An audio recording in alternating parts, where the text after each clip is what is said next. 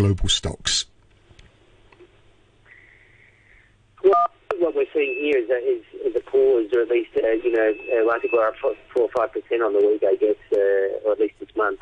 So we've had that euphoric bounce, and now we're starting to get a little bit of reality check that there's still a long way to go. The vaccine news is clearly a positive, but still some time to roll out. And right now, particularly in the US, we're starting to see this exponential spike in COVID cases, more hospitalisations, more deaths, etc., which is now starting to re-emerge as a lead story.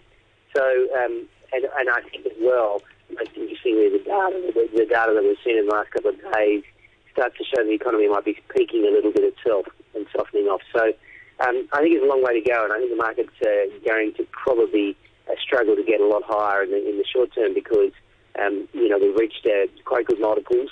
The economy has probably reached a point of peak, at least in the short term. The vaccine's still months away. I'd say investors are going to be a little bit cautious to get too excited over the next month or so. Toby, thanks very much indeed. Have a great weekend. That's Toby Lawson, the CEO of Societe Generale India. Sorry about that. It's 8:31.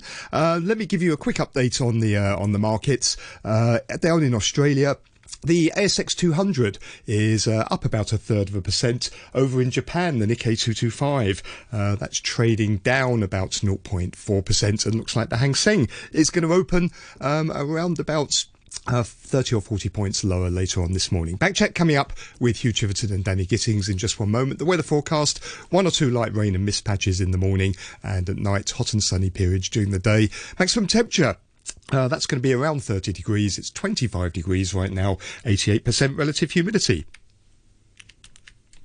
It's 8:32 over in the newsroom. Pierre Tremblay. President-elect Joe Biden has warned the United States is facing a dark winter and called for unity amid what he described as a national emergency. Speaking after a video conference with state governors, he said the distribution of a safe and free vaccine is one of the greatest challenges the U.S. has faced. We have to actually get vaccinations into the arms of 330 million Americans. That takes enormous resources, people, product. We discussed the difficulty of that task. It's going to take time. It's going to take coordination. It's going to take the federal government and state governments working hand in glove, working together. China has rebuked Britain, Australia, the US, New Zealand and Canada over criticism of Beijing's actions in Hong Kong. A foreign ministry statement expressed strong dissatisfaction and resolute opposition against those countries after they criticized new powers allowing the SAR government to dismiss 4 pan-democratic lawmakers. The group, known as the Five Eyes, had called for the pan-democrats to be reinstated.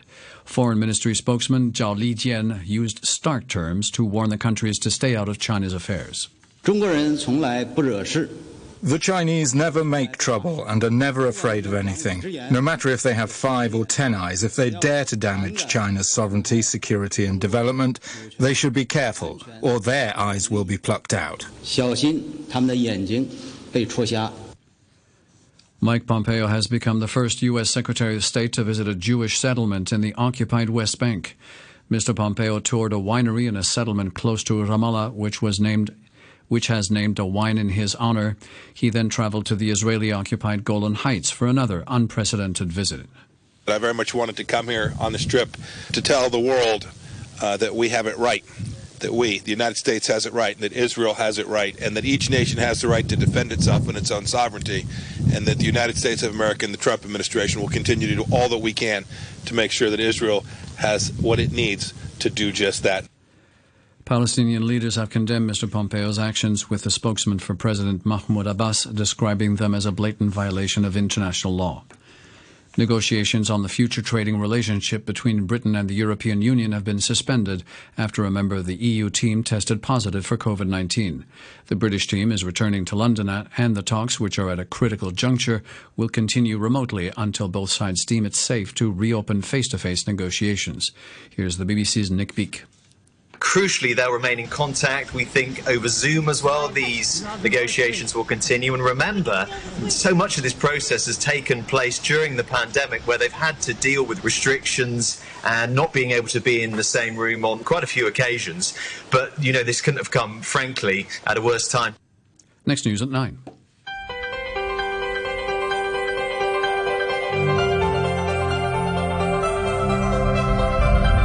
Good morning and welcome to Backchat. I'm Hugh Chiverton, your co-host today. Danny Gittings. Danny, good morning to you. Good morning. We're talking today about judicial reform. In an online legal forum this week, the Deputy Director of the Hong Kong Macao Affairs Office, Zhang Xiaoming, called for a revamp in Hong Kong, saying even in Western countries, judicial systems have to catch up with the times and reform constantly, and added that any changes would not affect judicial independence.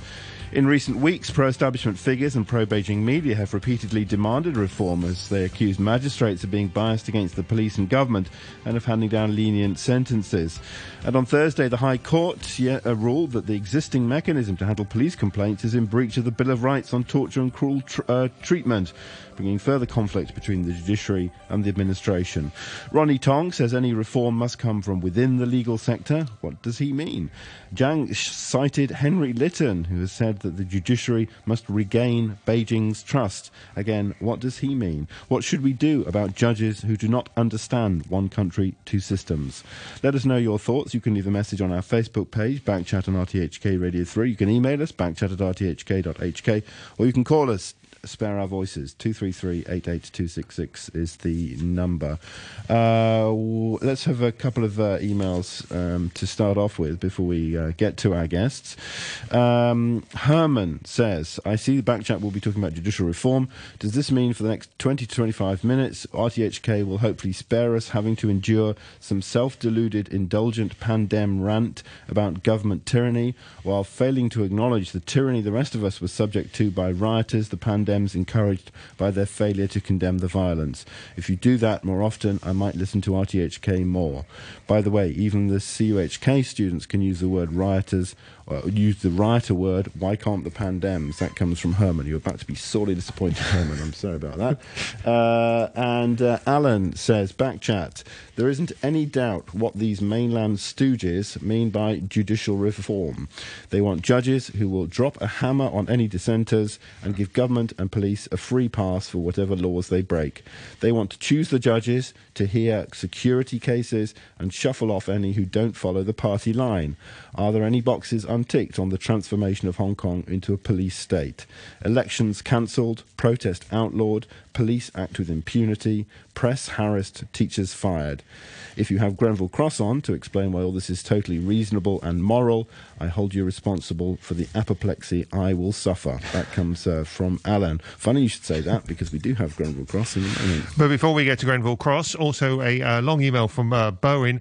Bowen, excuse me if I edit it slightly so we can don't delay getting on to our guests, but I'll try and capture the main points. Bowen says, normally one uses the word reform when one is talking about changing a system from a state of backwardness or decay to an improved or superior condition. So it's possible to talk about reforming the executive branch and the composition of the legislative branch of our government. As for our judiciary, most informed and sensible people will agree that it has signally contributed to the city's success continuously for over a century. So using the word reform here requires much more detailed justification, which task is most probably insurmountable.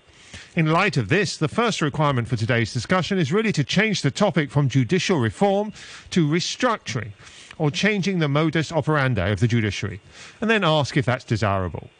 It's ironic that Mr. Zhang Xiaoming's description of the basic law as living law is clearly traceable to Justice Holmes' version of living constitution in an American court case and Lord Sankey's living tree doctrine. Thus, the Hong Kong Macao Affairs Office Deputy Director has, whether he knows it or not, clearly defied Mr. Henry Lytton's strongly worded advice a short while ago that Hong Kong should not borrow or apply foreign juristic ideas and values. As only one of a number of competing principles of constitutional interpretation, the concept of a living constitution has its own constraints. So it does not justify the interpretation of a constitutional document in any way the interpreting body favours, for example, merely for reasons of political expediency. As for changing the modus operandi of our courts, the question of whether it is possible, without destroying the common law tradition in Hong Kong itself, to force its law courts to collaborate with other branches of government to achieve political imperatives set by a totalitarian regime should also be explored honestly at the outset.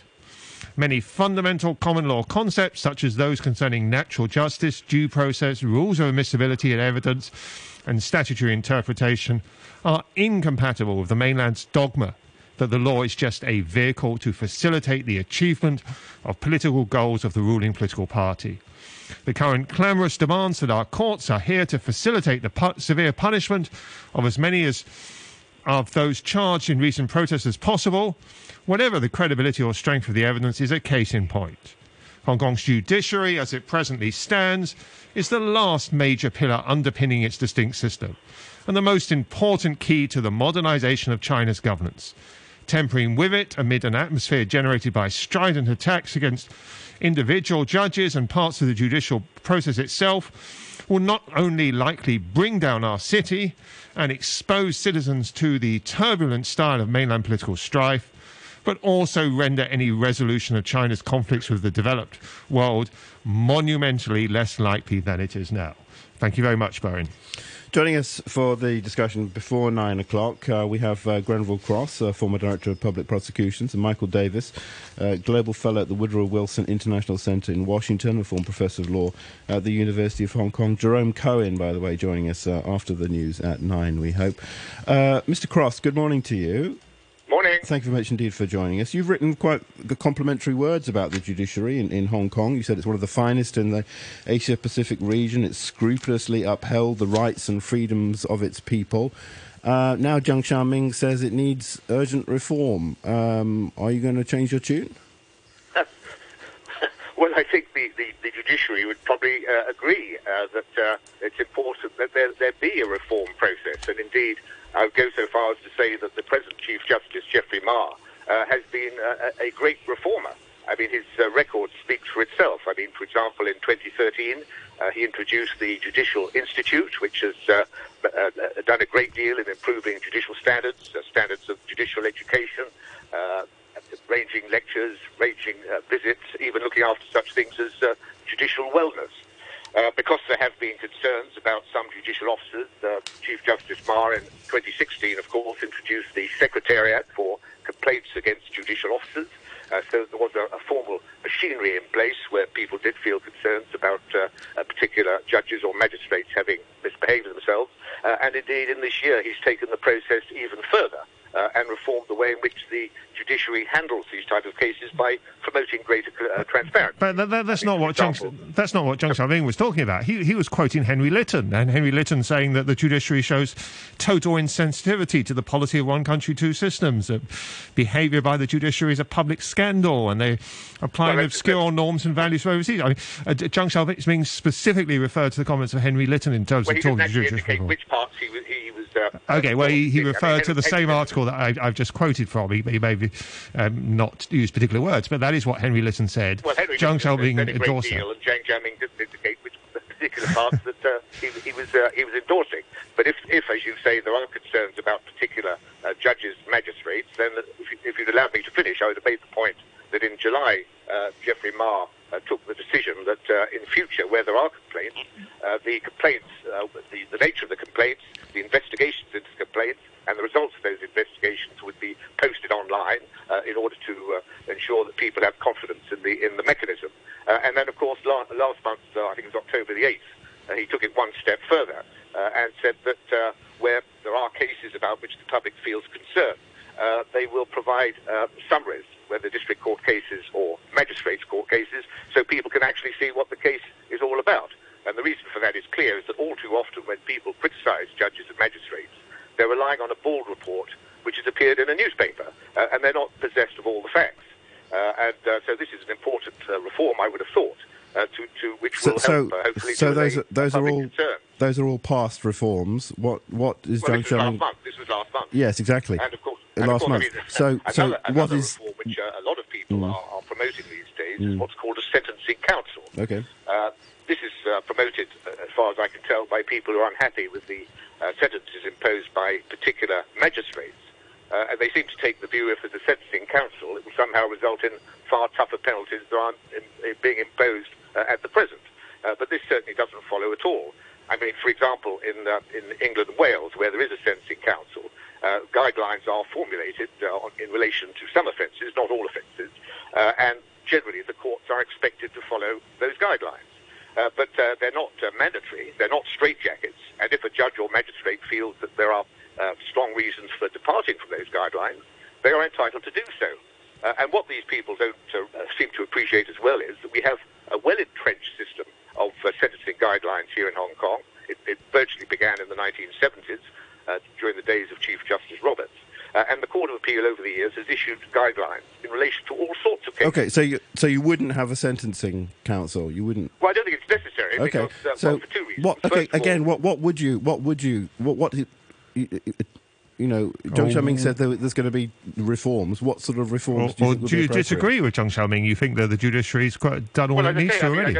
I don't know which particular areas Zhang Xiaoming is referring to. But what I'm saying is that one of the areas which other people often refer to is this area of sentencing, as though there was a grave problem, and as though there was a great deficiency in our current arrangement. Okay, but you are... That because I take the view that the sentencing guidelines, which are issued regularly by the Court of Appeal in relation to all sorts of topics, are working well, that magistrates and judges know that they are required to follow them, and although they do have the leeway to depart from them, if there is a good reason for doing so. And that's exactly the system that operates in England and Wales and other places which do have sentencing councils. So we already have a similar arrangement in place.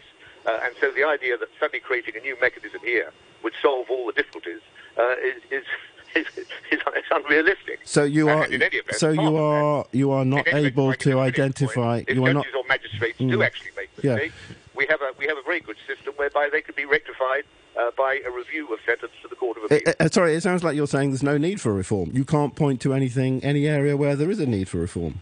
Well, I mean, the system is not perfect, and the judiciary keeps its processes under constant review. But so far as I can tell, the mechanisms are already in place where there are problems for remedying them. So in that case, it's surely unwise for senior Chinese government officials to come out and cast aspersions on the Hong Kong judiciary. It's undermining them a bit. They are saying that the processes need to be kept under constant review because all systems, and I think this would be accepted throughout the common law world. I don't think they're saying that. I don't think they're saying from reform. They mustn't just stagnate.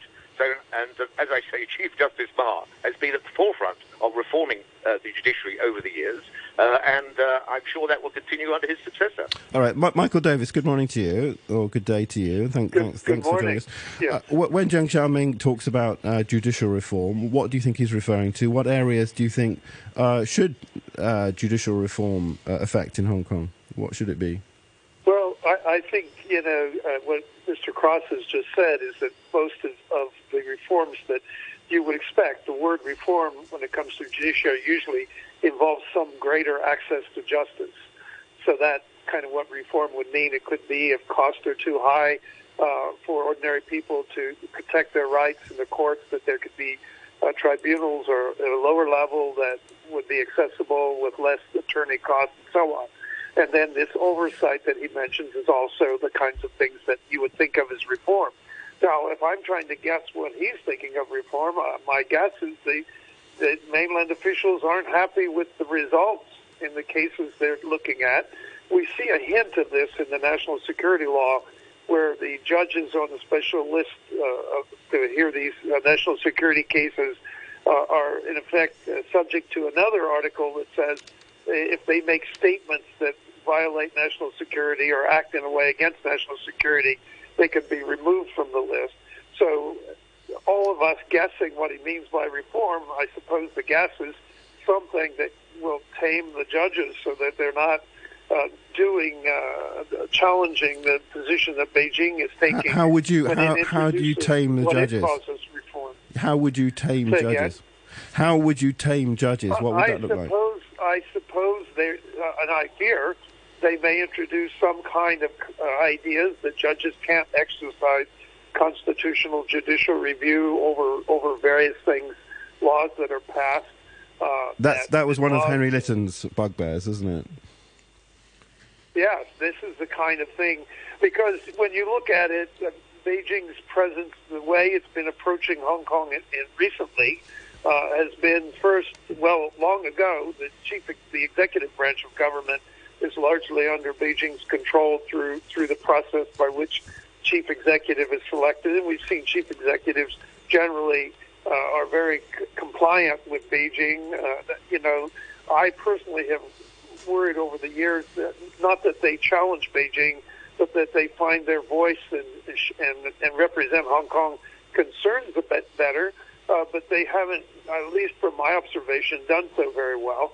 And the Legislative Council had elements in it, in the minority, that would raise issues that Hong Kong people were concerned about. But that's kind of been tamed now as well. And the guidelines that go along with the dismissal of the four seem to suggest that they got that under control. And then the last branch of government that seems to get in the way, and even today with the judgment at the High Court, get in the way, I guess it was yesterday for you, gets in the way is the judiciary. And it seems that Beijing from time to time, for example, when the mask decision came down, they criticized the idea of courts exercising judicial review, even though, and they've done this a number of times over the years, exercising judicial review over legislation, and they've done it a number of times, but they never ever come out and block the courts from doing that. But there's been this constant drumbeat of concern, and then with this separation of powers debate that we've had, that Hong Kong not have separation of powers, well, to me, the statement made by the chief executive of Hong Kong on that was illogical, because she said each branch can make its own, carry out its own powers and so on, and that they exercise checks and balances on each other. Well, that is separation of powers. Yeah. In Hong Kong, the most important ingredient of separation of powers, given the weakness of the Legislative Council vis-a-vis the executive, has been the judiciary. So if Beijing wants to impose, and he talked about even further quote-unquote reforms, and wants to impose its will on Hong Kong, it will be very mindful that the courts may stand in the way if they carry out their duties. And you look at Article 84 of the Basic Law, they are supposed to carry out not the common law principles, not only as applied locally, but they can consult foreign judgments. So the practice they have of considering common law case law around the common law world is completely provided for in the Basic Law. Yeah. And so this is what I think is the target of this. Yeah. You mentioned yesterday's High Court judgment. Of course, yesterday the High Court delivering a judgment saying that the current system of reviewing complaints against the police is unconstitutional, and also that the police's failure to wear identifying signs during last week, the protest, was also a violation of basic rights. Grenville Cross, what's your reaction? We've discussed with you before the issue of police identification on Backchat. What's your reaction to yesterday's court judicial review judgment? Well, I was actually the legal advisor to the Complaints Against Police Office for about 4 or 5 years before 1997. And I was enormously impressed by the dedication and the professionalism of the Complaints Against Police Office. It's certainly true that officers didn't like being sent there, but once they were there, they did an exceptionally good job, even knowing, of course, as the judge pointed out yesterday, that they would have to return to the general force in due course. So I would think that perhaps the criticism has gone slightly too far. So now Justice Anderson Chow said that system's unconstitutional. I imagine Henry Lytton would have something to say about that. Would you agree with that kind of criticism of this judgment? Well, as I say, I think it goes too far, because you do think it goes too far. I basically, based on my own experience, that the system works extremely well. Over the years, of course, the system of oversight, which in the days of the old unofficial members of the executive and legislative council was very light, is now very close, with IPCC observers actually sent in to watch the way in which investigations are conducted when necessary. So the system, in my own experience, works extremely well, and there's now a very high degree of oversight. And I would be very surprised if, therefore, there wasn't an appeal. Holden Chow offers perhaps a possible gloss on what Zhang Xiaoming was saying. He says that some judges do not have a proper understanding of our constitutional order under one country, two systems. That sort of problem should be addressed. Do you agree, Grenville Cross? And if so, how would you do that? Well, I mean, it may well be, as this comes back to the Judicial Institute. I'm not familiar with the precise terms of the training agendas that they have, but certainly if there is perceived to be a real problem here, then that's something which the Judicial Institute could take on as part of its training program. But I mean, obviously we do have judges who handle particular areas of the law. Sometimes it's family law, sometimes it's criminal law, sometimes it's national security law, whatever it may be. And if a greater focus was put on particular judges handling constitutional cases, then this may address some of the concerns. Professor Michael Davis referred to criticism from China, Henry Litton also expressing that criticism, of the courts exercising the power of constitutional review and striking down laws that are inconsistent with the basic law. Do you share the criticism of courts exercising that power? Well, I mean, absolutely not. Provided they can exercise these powers in accordance with the basic law, then there shouldn't be a problem. I mean, Professor Davis has already referred to Article 84, and Article 87, as you know, confirms the fact that in criminal and indeed civil cases, the principles that applied before 1997 continue to apply after 1997. And provided they act within the terms of the basic law, then I can't see there's a real problem. So you don't think you think the court should continue to, if they see unconstitutional legislation, they should strike it down, as they have been doing, and they were doing actually before 1997 in relation to the Bill of Rights? Well, the same procedures carry on, but obviously they have to have regard to the actual status of the legislation in question, and whether it's legislation which has been specifically endorsed by the mainland authorities. You're someone who's often said these days to take a sort of a line in supporting the government and supporting China's views on some issues, but here you're saying something rather different from what people in China say, or the Chinese officials are saying. Well, as I told you before, Danny, I'm a straight shooter. I'm an objective observer, and I say things as I see them. The judiciary, of course, is one of the great strengths of Hong Kong. We're very fortunate that it does move with the times. We're very lucky that we have had a reforming Chief Justice in Geoffrey Ma. If there are any weaknesses, that it is fully capable of rectifying them. And as I say, I'm sure that will continue. And if you see unfair criticism targeted at the judiciary, you will step up to defend them, no doubt, even if that means clashing with Zhang. Well, I've often done that. I mean, this is why I made the point, for example, that even though the judiciary has faced a lot of criticism over the sentences which some magistrates have imposed, the judiciary comprises 170 judges and magistrates, and it's only a tiny handful of magistrates who've attracted criticism. And even if they have blundered, there are mechanisms in place for those mistakes to be remedied already, and that regularly happens. And reviews of sentence by the Secretary for Justice of sentences which are perceived to be unduly lenient are not only brought, but they often succeed. So the system itself contains the mechanisms which are required to rectify mistakes and blunders which occur in the course of judicial proceedings, and people should therefore have confidence in the way the system operates. Professor Michael Davis? Well, I think what's really going on here is the whole tradition of Hong Kong of protecting rights, just as we saw in that case yesterday, where they take rights very seriously, is really being questioned when it results in protesters getting off because the police don't bring enough evidence to the case, or results in people getting off because the way the laws are being applied violates their freedom of expression and so on. I think there's a real gap in perception. And so when they say Hong Kong people have a misunderstanding, or judges don't understand the one country, two systems model, then we're talking about really a battle, one country versus two systems. And I think under current development, it seems like one country is gobbling up two systems. And a lot of the things that Mr. Cross is talking about are really under stress right now. And judges who exercise their authority in the way they're supposed to uphold rights as practiced in the common law tradition are under attack and criticism. And I think that's what he's going after. And I don't know where this is going to take us, but I think there's a lot of pressure on the judiciary right now. Okay, well, Michael Davis, thank you very much indeed for joining us, Global Fellow at the Woodrow Wilson International Centre in Washington and a former Professor of Law at the University of Hong Kong. And Granville Cross, thank you very much indeed for joining us, a former Director of Public Prosecutions. We're going to be joined, as I say, by Jerome Cohen after the news at 9 o'clock, and also by Andrew Lang. And, of course, as ever, we want to be joined by you. Call us, 233-88266 is the number, or you can email backchat@rthk.hk, and we'll read out your messages, do our best. Or you can comment on our Facebook page as well. That's Backchat on RTHK Radio 3, and share your thoughts there.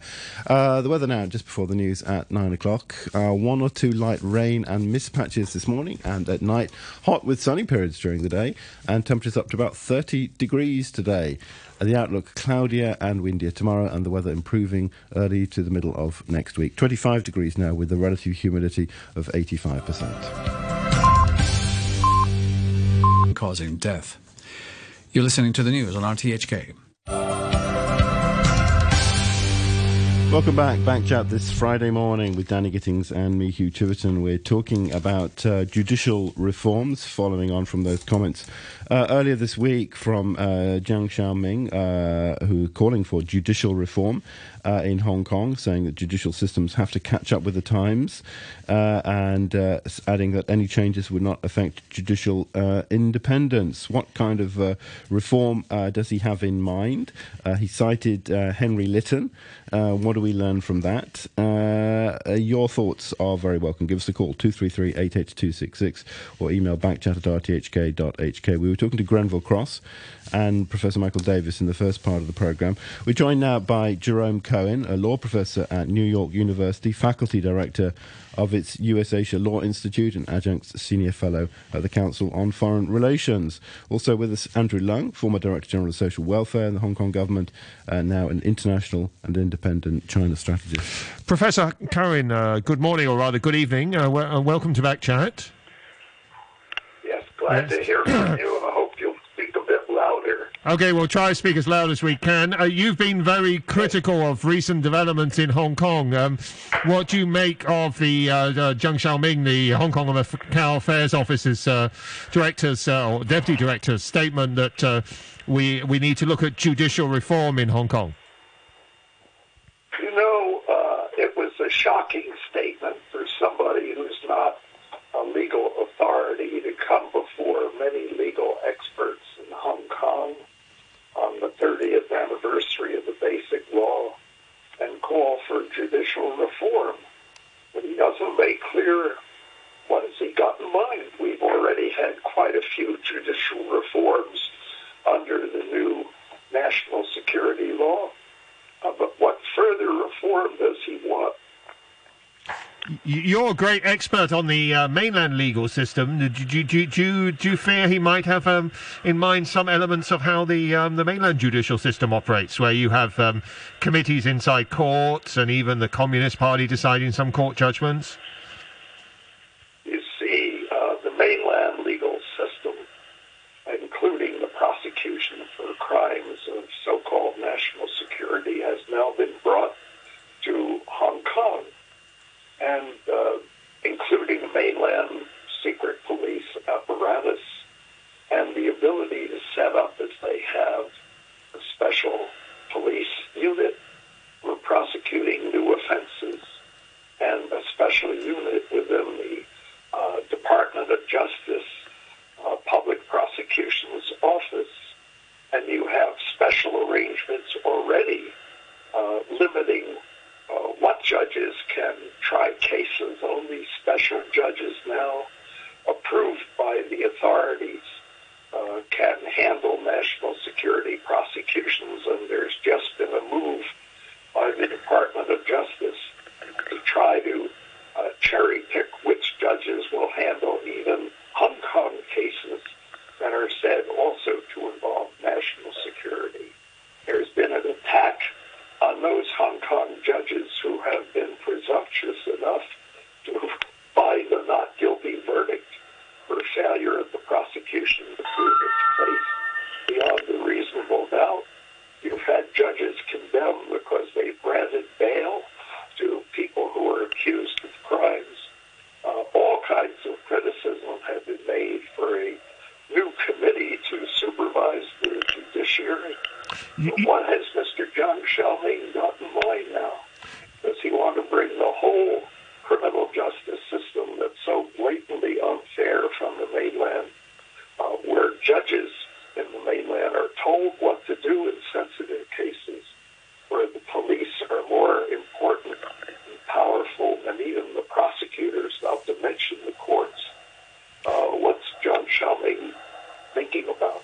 You say the mainland legal system has been brought to Hong Kong, but we still have court judgments in Hong Kong that would be unimaginable on the mainland. And just yesterday, you're probably aware of, we have a judicial review that was found against the Hong Kong police, including over their handling of identification during the protests last year. So surely a Hong Kong system is still very different from the mainland. Of course, but it's becoming less different every day. And the power of the courts, for example, to determine whether certain actions of the National People's Congress Standing Committee are constitutional, are consistent with the basic law and the promises China made to the UK under the Joint Declaration of 1984, that power of the courts has now been emasculated. And the Bar Association's tremendously able challenge to what Beijing is trying to do is also being emasculated, because if you don't allow the courts to consider sensitive constitutional problems, then there's no forum for the Bar Association to operate. So the courts are being reformed in a very adverse way that's very adverse to the common law tradition that one country, two systems was supposed to respect.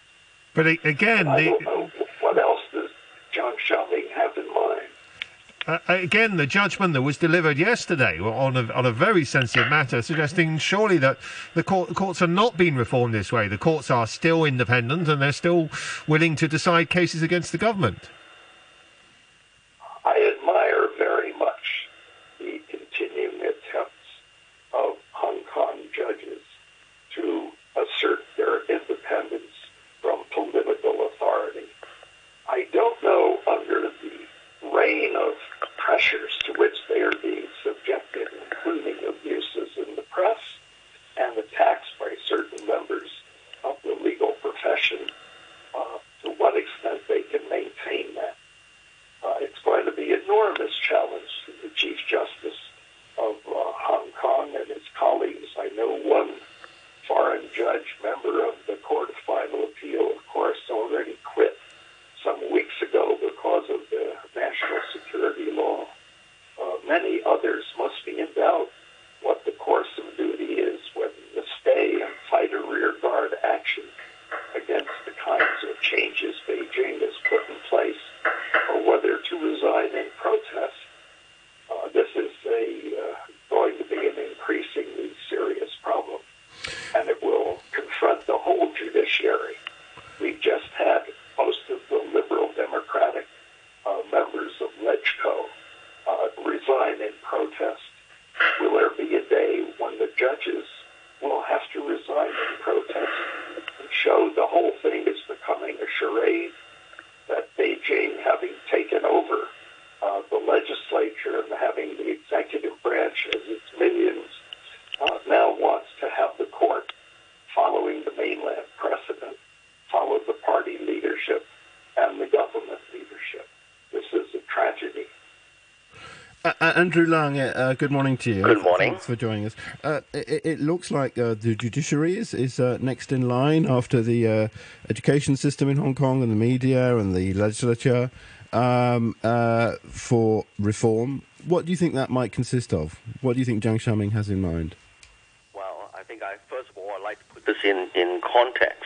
And as you pointed out, Hong Kong's judiciary is still very, very different from that on the mainland. And then recent judgments suggest that Hong Kong's laws, the Hong Kong judicial system, still maintains a high degree of autonomy.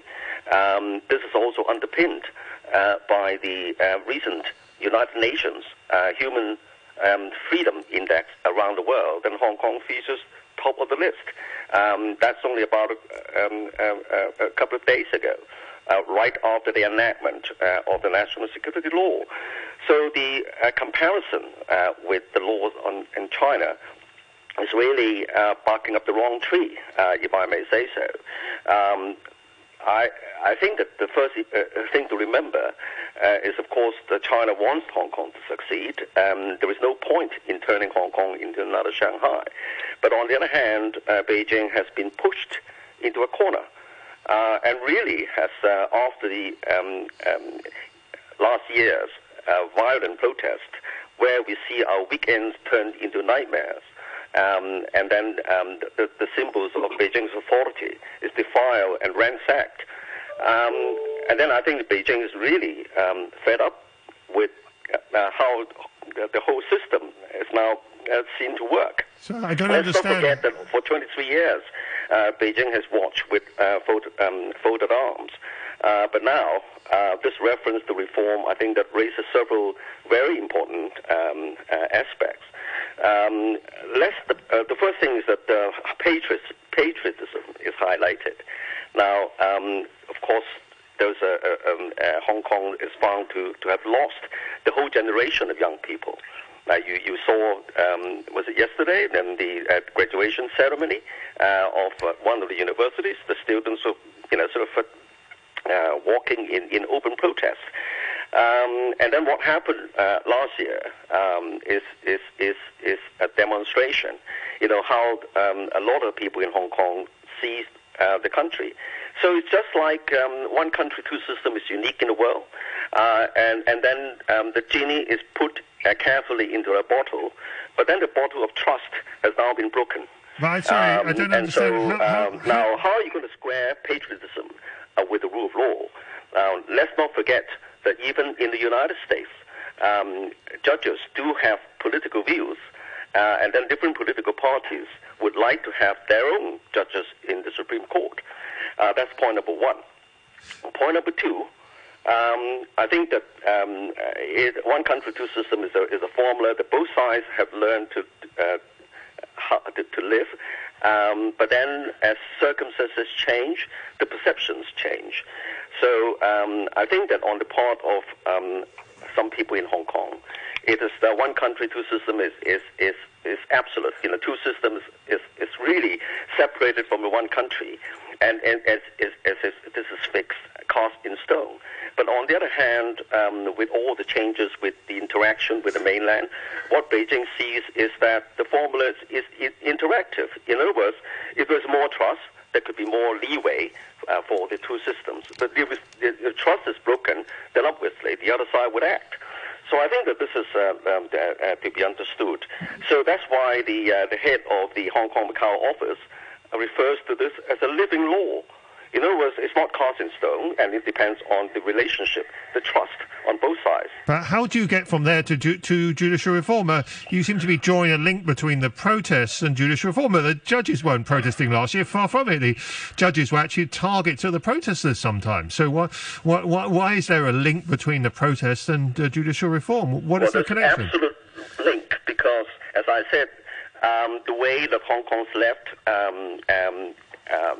just to carry on as before, is built on trust. But the trust is severely broken. We seem to have a very short memory. That wasn't broken by the judiciary, was it? As I said, again, the judiciary not involved in the protest at all, and they were targeted in the protest. Okay. The way that these cases are brought into the courts, that was even before the enactment of the national security law.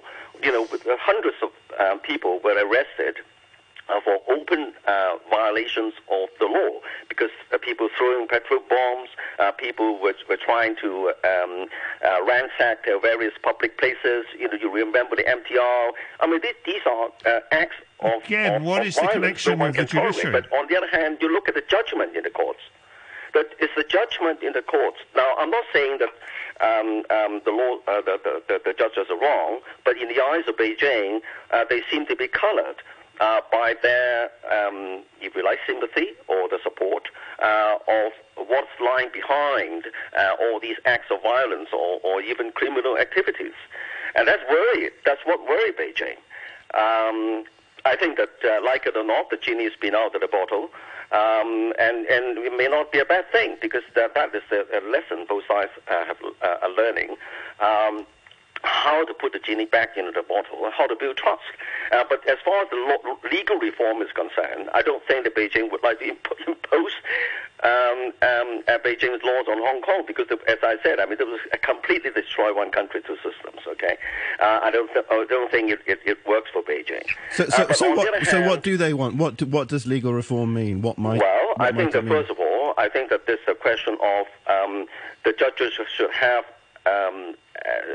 be chosen who can be trusted not to undermine Beijing's national security, for example, or have a sense of patriotism. Now, how would you define patriotism? And I think that Carrie Lam actually put her finger on the spot by quoting Deng Xiaoping when he first dreamt up this formula of one country, two systems, and he defined.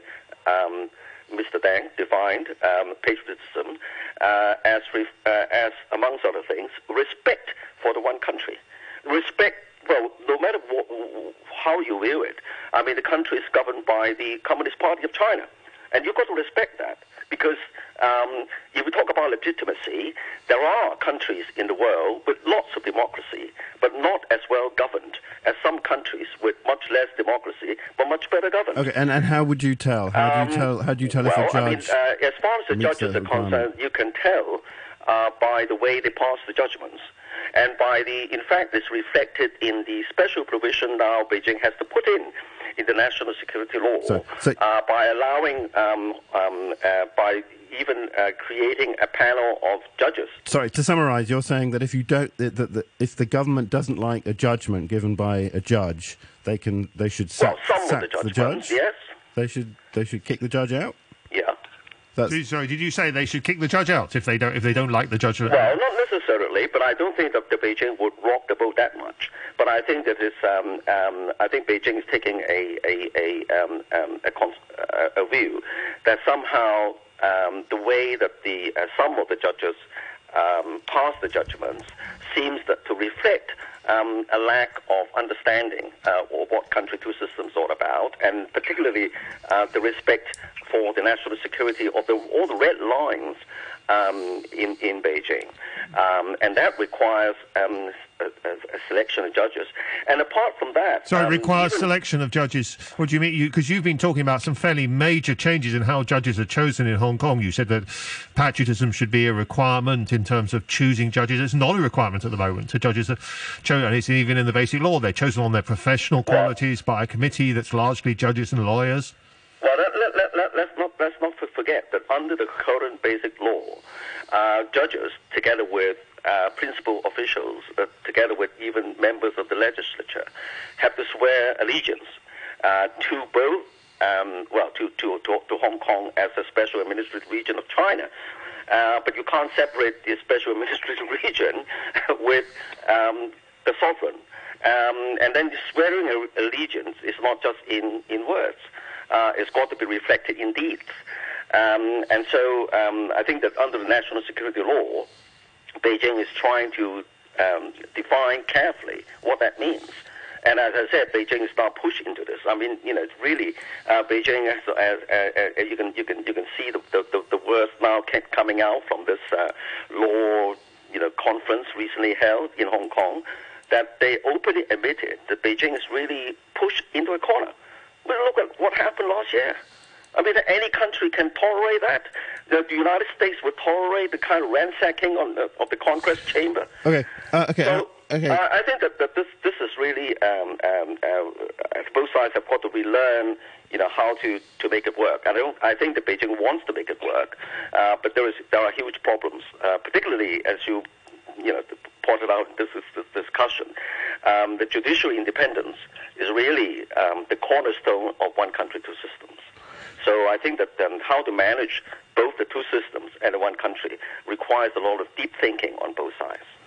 Professor Cohen, do you agree that China wants Hong Kong to work and that the independent judiciary is a key part of that? Look, let me say several things. I mean, I haven't had a chance to speak much. I'd like an opportunity. Yes, please go ahead. We seem to be smoking out what the next judicial reforms will be. They seem to be at least twofold. One is appointments of new judges should certainly reflect their political view, being highly preferential to the political views insisted on by Beijing. Second, even more sinister, looks like preparation for ouster of unpatriotic judges, judges who may have been doing their job according to the common law system, but now they're charged with practicing obscure foreign values. And I think there will be a movement to get rid of some of these people. We know what China means by judicial reform because we have the experience and example of the People's Republic in China. When they took over the country after 1949, in the first few years in the 50s, they had something that was specifically called the judicial reform. And it was house cleaning. Wasn't it when they killed the judges? They killed. Wasn't that when they killed a lot of judges at that stage? I don't know that they killed them, but a number, of course, went into exile. A number chose to go home and retire. Some went into other occupations. But the so-called judicial reform cleansed the old judiciary. And I think we're going to see an attempt to do that here. And the proponents of the Beijing policy of judicial reform, so-called, seem to be caught in a contradiction. They assured us for months before the national security law came out that we could always rely on the independent Hong Kong courts and judges. Now, as soon as they see those judges remain independent, they call for judicial reform. It reminds me, I think there was a musical comedy on Broadway decades ago. It was called You're Perfect, Now Change.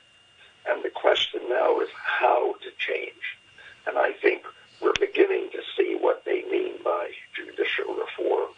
And I think people in Hong Kong should be very alert to what's taking place under the guise of patriotism. Loving Hong Kong.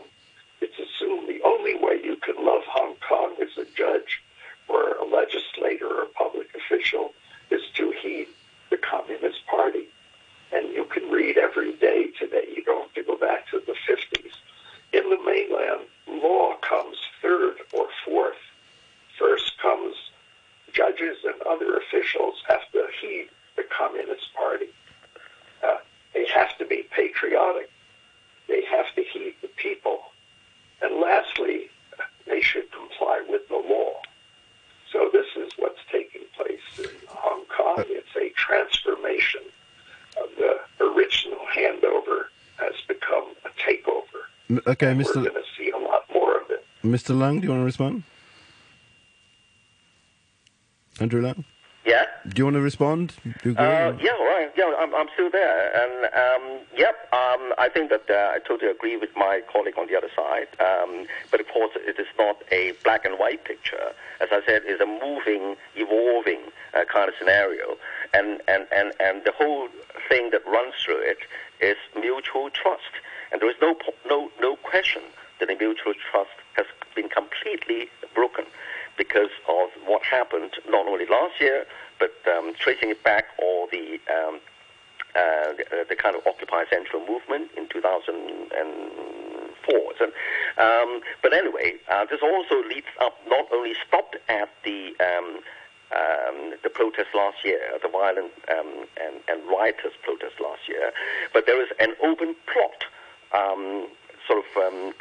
openly portrayed in leading anti-Beijing newspapers, and in fact on a lot of papers in Hong Kong, that because of this massive movement, the pan-Democrats want to capture that and would like to seize power in the Legislative Council so that to grind the whole government to a halt and force the resignation of the chief executive so that they can force Beijing's hands into giving them the power, without realizing that Beijing, of course, offered them the universal suffrage, even though that was not included in the joint declaration with Britain.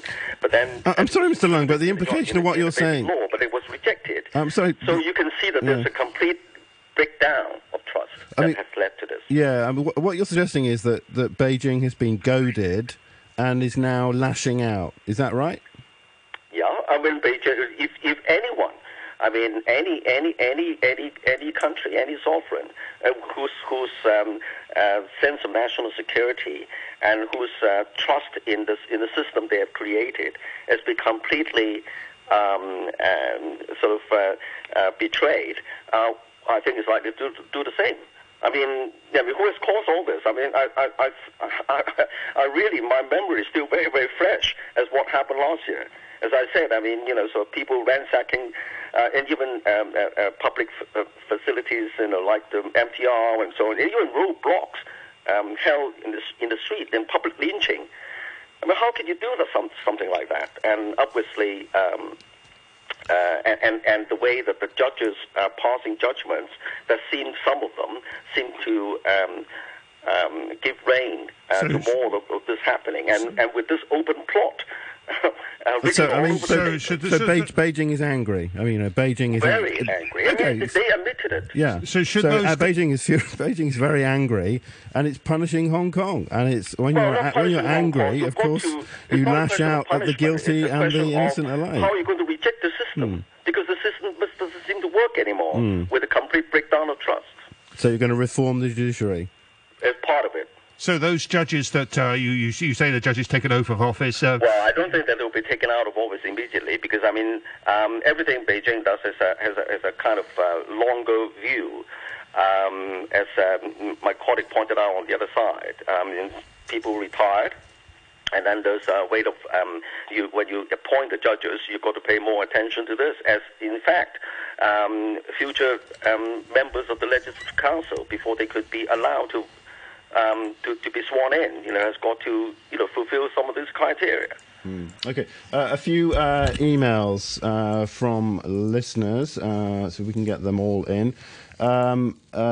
This is from Professor Carol Peterson from the University of Hawaii, formerly of Hong Kong. Professor Peterson says, China promised in both the Joint Declaration and the Basic Law that Hong Kong will be vested with independent judicial power, including that of final adjudication, unquote. Thus, if any reforms are needed, that is a matter for the Hong Kong judiciary, not for the central government. Hong Kong has already suffered enormous damage to its reputation in the past year. If China wants Hong Kong to maintain its separate membership in the WTO, then it should not do anything to further undermine the international community's confidence in Hong Kong's separate common law legal system. James says, we have a new Friday morning drinking game when we scull every time Andrew Lung says genie out of the bottle and other cliches. Alan says, your guest cited the Freedom Index as an endorsement of freedom in Hong Kong. That index is from the Cato Institute.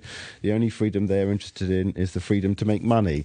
In the early stages of authoritarianism, this is untrammeled. Of course, as the control of the judiciary become more common, corruption inevitably ensues and businesses suffer due to arbitrary enforcement of law. That is from Alan.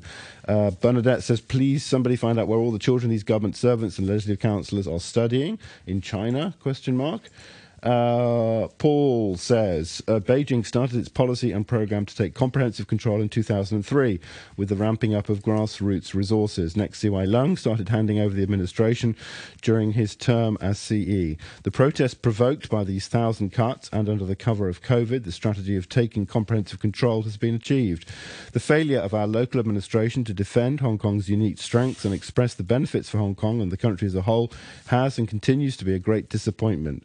We are now at risk of overshooting of the comprehensive control strategy with radical cultural revolution-style voices ramping up airtime and gaining traction. That is not good for China and certainly not for Hong Kong. John says, who's this guest on your programme? He's openly saying, well, they need patriotic judges. Is he serious? We know how the ruling will go. End of Hong Kong with guests like this. That is from John. Thank you very much indeed. One more. This is from Martin, who says, the whole show is just another RTHK charade, inviting overseas commentators who before supported and encouraged Hong Kong anti-government anti-China protests, now criticising Hong Kong for implementing its NSL and its implications for the Hong Kong legal system time, and that the central government has taken active steps in response to the foreign interference to stop Hong Kong being turned further into a base for subversion and separatism of the Chinese state. I wonder if your guests ever criticised their own country's legal systems and national security legislation. Democracy's NSL are as draconian as it can get.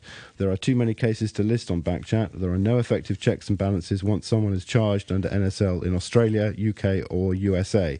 Special courts taking over in most cases, and standard rights and privileges are suspended. That is from Martin. Thank you very much indeed to Professor Jerome Cohen from New York University, and Andrew Leung, former Director General of Social Welfare in the government, now an international and independent China strategist. Thank you very much indeed. And Danny, many thanks to you. Here's the weather before we go. A couple of light rain patches this morning and at night. Hot with sunny periods during the day with temperatures up to 30 degrees, 26 degrees the latest. Relative humidity is at 83%. Employers should sign employment contracts with employees and explain the terms in detail. Employees should understand clearly the employment terms, including salary, benefits, working hours, and termination notice before signing their contract. Employees should keep a copy of their contract, and employers should not change the employment terms unilaterally. For inquiries, please call the Labor Department's hotline at 2717-1771. 9:33, the news with Pierre Tremblay. Georgia's Secretary of State Brad Raffensperger said a ballot audit confirms Joe Biden as the winner of the November 3rd presidential election in the U.S. state. The audit was launched after unofficial results showed Mr. Biden leading President Donald Trump by about 14,000 votes. Mr. Raffensperger said there was no doubt that the state would certify Mr. Biden's victory. The main health agency in the United States has appealed to Americans not to travel or mix households for next week's Thanksgiving holiday. Officials at the Centers for Disease Control say they were alarmed at how quickly intensive care beds were filling up with COVID patients. And the National Security Branch of the Police is looking into suspected violations of the national security law during a march at the Chinese university yesterday. Dozens of people wearing black graduation gowns and face masks marched to the university's mall, allegedly chanting pro-independence protest slogans and brandishing banners and flags. A police statement said they attached great importance to the case. Next news at 10. Stand by for the brew. Sociology prof from the university, set and costume designer, great interpreter of Beethoven, as well as so shy, quiet and retiring doggy counsel, co-founder of Rockefeller Records. Hello. This is really for adults, it's not really for kids. Yeah, well, it's fun, you know. Decipher what's happening behind the myth. Good morning. In-depth interviews and also observations. Absolutely no way.